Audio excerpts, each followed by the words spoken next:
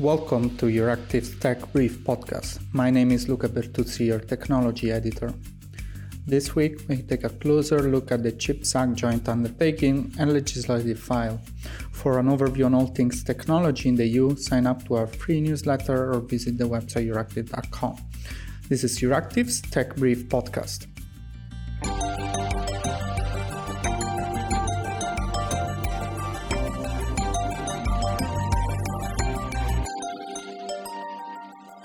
Today, I'm joined by Eva Meidel, an MEP for the European People's Party political group in the European Parliament.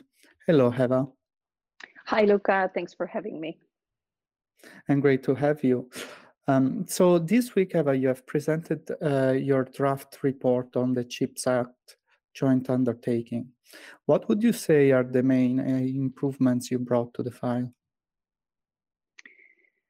Well, look, many think of the CHIPS joint undertaking as some sort of a technical issue, but it is not, in my opinion. I think where and how we decide to invest funds, European money, is in a way a signal we can send to European citizens. So it's an important political signal. And this is why I tried to put forward a set of clear political directions. And I would like to pinpoint a few of those points that my report touches upon. First of all, that this fund should support the growth and start of SMEs. Second, I think it's important that there is more guidance for SMEs on how to access public, but also private investment, but also including venture capital. Thirdly, I think we need to make sure that we push forward research, development, innovation, collaboration on an international level. Whether we do that through the European Semiconductor Board, whether we use existing structures like the TTC or other, union agreements and strategies we might have with third countries, this international collaboration is key to the success of the CHIPS Act and the CHIPS joint undertaking. In my report, I also call for greater consultation with industry when priorities are being set, when guidelines in the area of semiconductor research and development are being prepared. And of course, I highlight that the ambitions of the CHIPS Act and the initiative have to be, of course, supported with significant new financial provisions. Two more points I would like to share that are important for that report. I do understand, speaking of funds, that we find ourselves in very challenging times for our economy. Most budgets are very stretched, so is the European budget. But if we want to say that RD&I is a political priority, we have to walk the talk. We need to treat it as such. And it's a discussion not just for the CHIPS Act particularly, but for Europe more broadly. How are we going to support RD&I in Europe? And then my last point would be, even on the funding that is available, we still need to have more clarity. Especially when it comes to decommitments, when it comes to inflation and the repurposing of those funds. I think we need to have a clear plan of how these funds are going to operate, especially also in the context of the upcoming budgetary cycles and as we are heading ahead and moving into the next MFF. So in order for those clear political directions to be achieved, we also need to have some clarity on the funds themselves. I would like to go back to the budgetary discussions later on. But first, you are, let's say, wearing different hats for what concerns the CHIPS Act. You are the EPP shadow in ITRE. You're also the opinion rapporteur for Econ. What would you say? What is your view on the direction the file has taken so far, especially looking at Dan Nicka's draft report? Well, as I have said already, I think I can see a lot of synergies between my own position and that of the rapporteur, Mr. Nicka. I have also seen that there is quite some common ground among all political groups. I would like to say that I am hopeful that the Parliament will come ahead in these discussions with a strong and united position, because we all do understand the massive opportunity the CHIPS Act means for Europe. It has, of course, the opportunity to not only increase our market share, but it has the opportunity to deliver on skills, on jobs, on growth, on securing those crucial supply chains. And in a way, the CHIPS Act is another facet of how basically Europe can deliver a future-looking economy that is truly focused on technology, that is focused on innovation, on research and development, and so on and so forth. I like to refer to the Act as one of those few exceptionally strategic pieces of legislation, that we do not legislate on something we should have thought of doing some time ago, but we are trying to be a bit ahead of the times. But to give you my opinion on the CHIPS Act itself, there are three main areas I think it should try to achieve. And the first one, of course, is to encourage growth, but also to encourage this inward investment here in Europe. And we have seen that this is slowly happening on the investment side, but hopefully we'll hear more in that area. The second one is we have to put the right preventive measures, have the right tools in place to prevent the crisis happening again. And thirdly, we have to reduce foreign dependencies, while in the same time we increase international cooperation.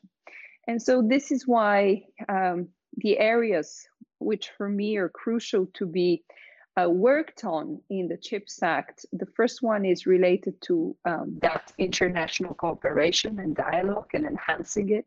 It is a key objective. Because the whole ecosystem is so incredibly complex that just by talking to ourselves, we will not be able to have any sort of early detection of potential bottlenecks.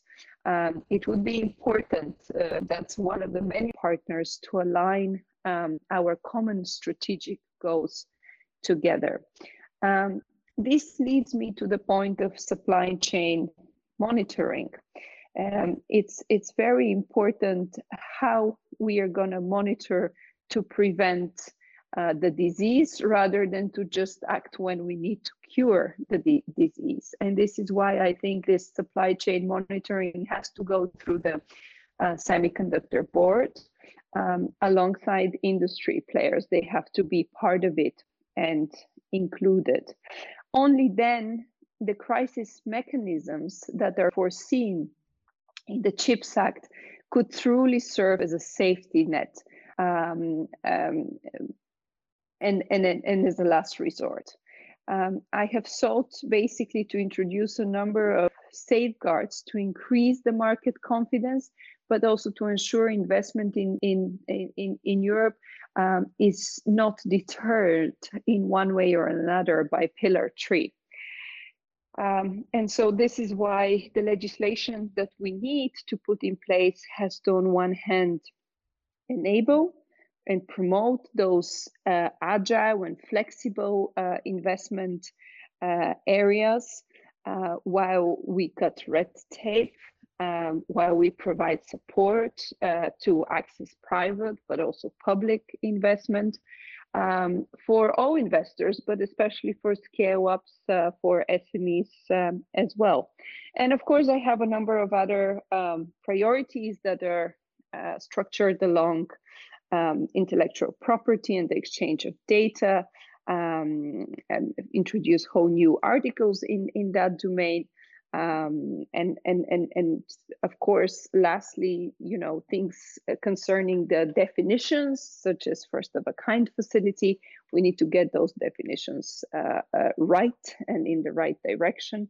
But to sum it up, investment that triggers growth, prevent crisis, and be able to talk to our international partners.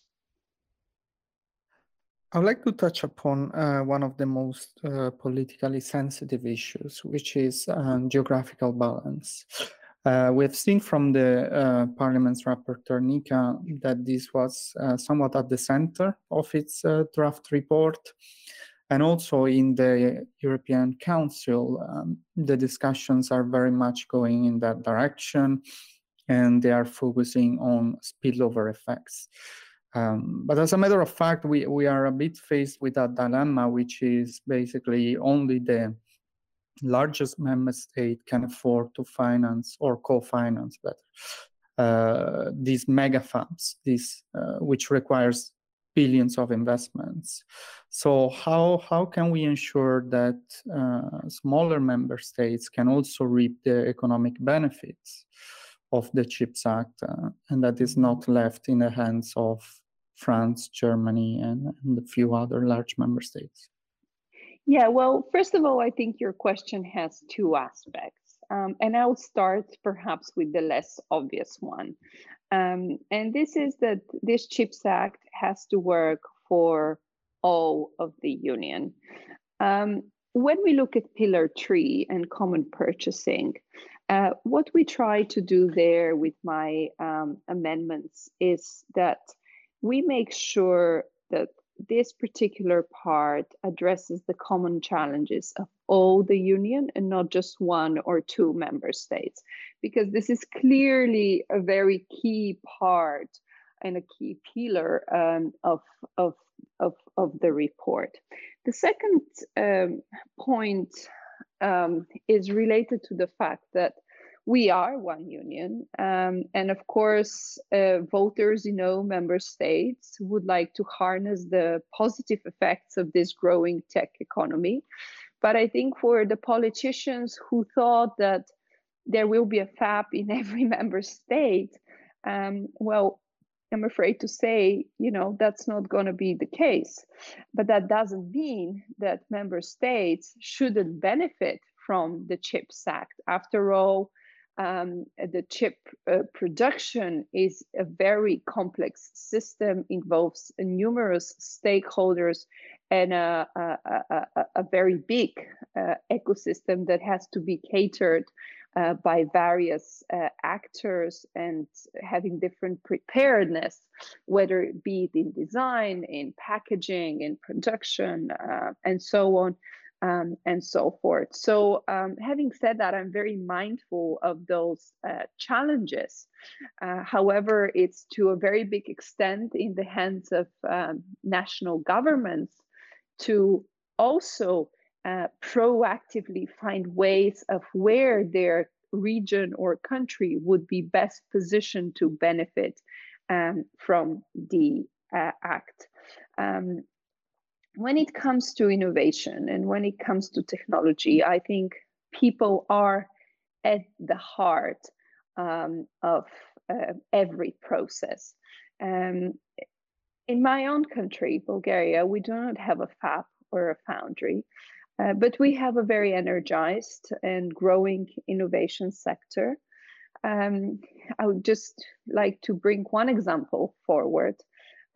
We have an institute for artificial intelligence called InSight, and the professor is a world-leading professor who heads it, Professor Martin Vechev, and has attracted the attention of global leaders to come and invest. And I think there are so many other examples in different domains that I think this sort of ideas could help us find ways of how to best utilize the available funding, but also the possibilities that the competence centers can give to promote innovation and the chip sector in every corner of Europe. But again, a big part of that would be in the hands of national governments and regions to kind of round up their strategic ideas and see where they're best positioned. So I would like now to focus on another issue, which is at the core of the CHIPS Act, which is what type of chips shall we look at? Because the initial idea was, well, there is a global shortage of semiconductors, so we need to ramp up our capacity. Then the proposal actually focused on next generation chips. So it is to avoid future crises. But there is indeed a tension between countries that are end users and that look to basically become more resilient for their industry, like automotive. And there are those that look for strengthening future capacity in this race for cutting edge chips. So where do you think should they strike a balance on this matter? Well, I think we need to have the flexibility to basically enable the market and the research and development community to kind of help us and steer us in the right direction, as well as the demand on the market. I think it's perhaps not the right thing to do as politicians to pick the tech winners. I think what our job is to create the best possible regulatory environment to have that innovation grow, to have innovation flourish, to enable the possibility to design and develop the most advanced chips, but also should it be necessary to be able to produce the chips that are needed today, and they could be of any size and of any type. And so I think, to me, it's clear that we're going to need to cater to both our current and our future market for the time being. But it would be fantastic if Europe can indeed develop that leadership in the next generation of chips. I also think that we can't do that alone. And I would much rather cooperate with our international friends and partners and develop them alongside them, develop them together. For me, this is much more preferable than those next generation or quantum technologies in particular, because you mentioned it, be developed by our rivals. This is why I put so much emphasis on international cooperation through this act, and enhancing international cooperation is part and one of the keys to the success of the CHIPS Act. Another point, which if we want to succeed in developing those most innovative chips, is to attract, to nurture talent. And of course, that goes hand in hand by securing this long-term investment, by making sure we protect international property. These are all objectives that I've already mentioned, but they're part of the success. I think we could transform our economy and truly make it a more technology-oriented one. But this has to become a political priority for the EU and for member states.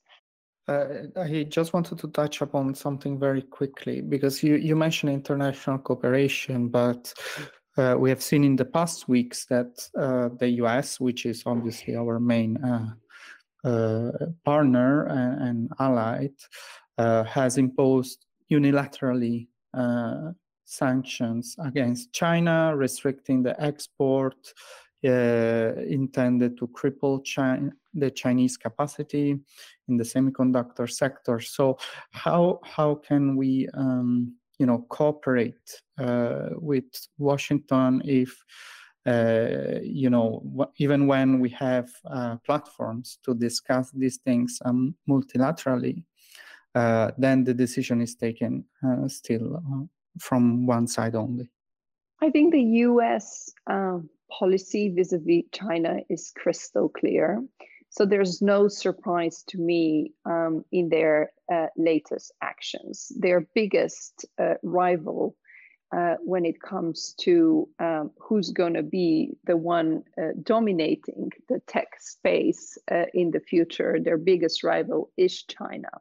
This is why I think Europe cannot be naive on China for too long.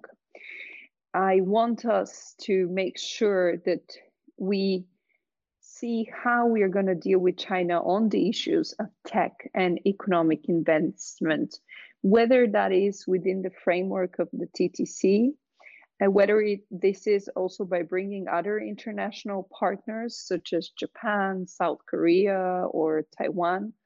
But it cannot just be the West. It has to be the West and the rest for this strategy to be effective. However, this could only be done if Europe becomes serious of developing a clear strategy vis-a-vis China. And of course, I'm speaking here particularly on the tech domain. We are not dealing with China directly within the European Chips Act, but I think we're putting down tools that can deploy to put tech democracies in a much stronger position. We have spoken about international dialogue. I've spoke about working and cooperating with like-minded partners.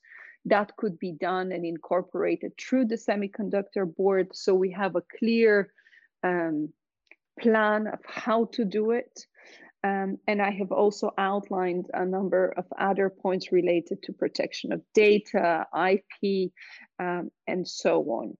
And this is why, to wrap it up, I would say we just need, as soon as possible, an updated, a nuanced and comprehensive China strategy here in Europe. And we need a united front, meaning all member states need to stand behind it. I think for the past years, we had hoped that bringing China into the global trading system, deepening those economic ties could make them a member of the rule-based order, so to say.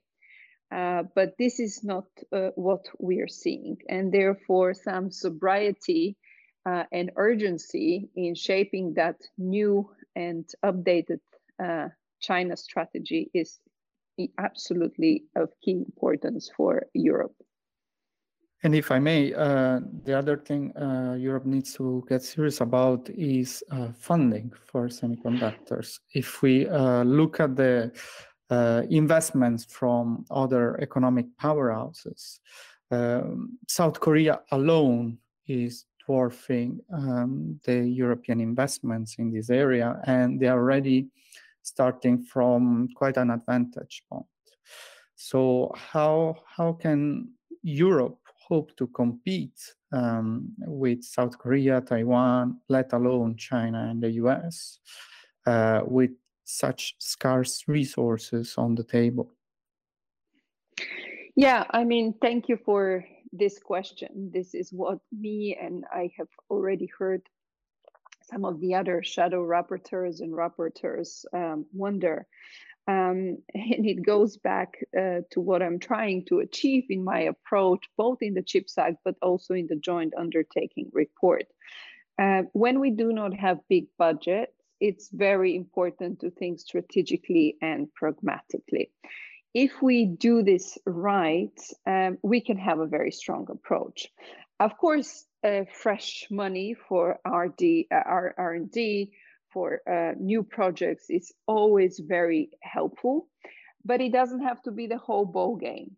And so this is why I think if we manage to have a better supply chain monitoring, or if we manage to put mechanisms in place that seek to speed up licensing, to cut red tape, that seek to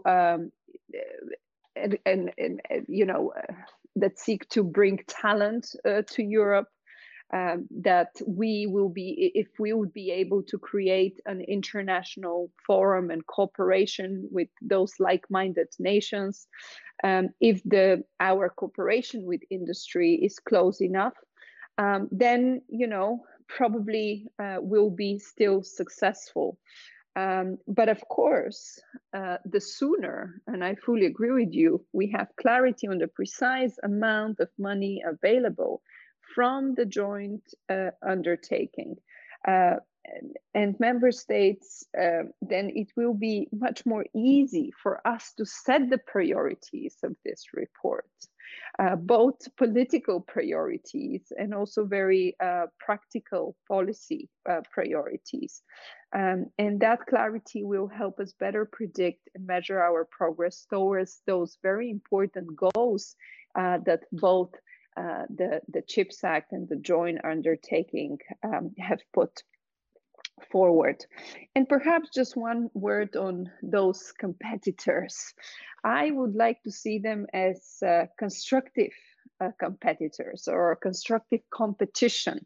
I think we can encourage healthy competition with countries like the US and Taiwan.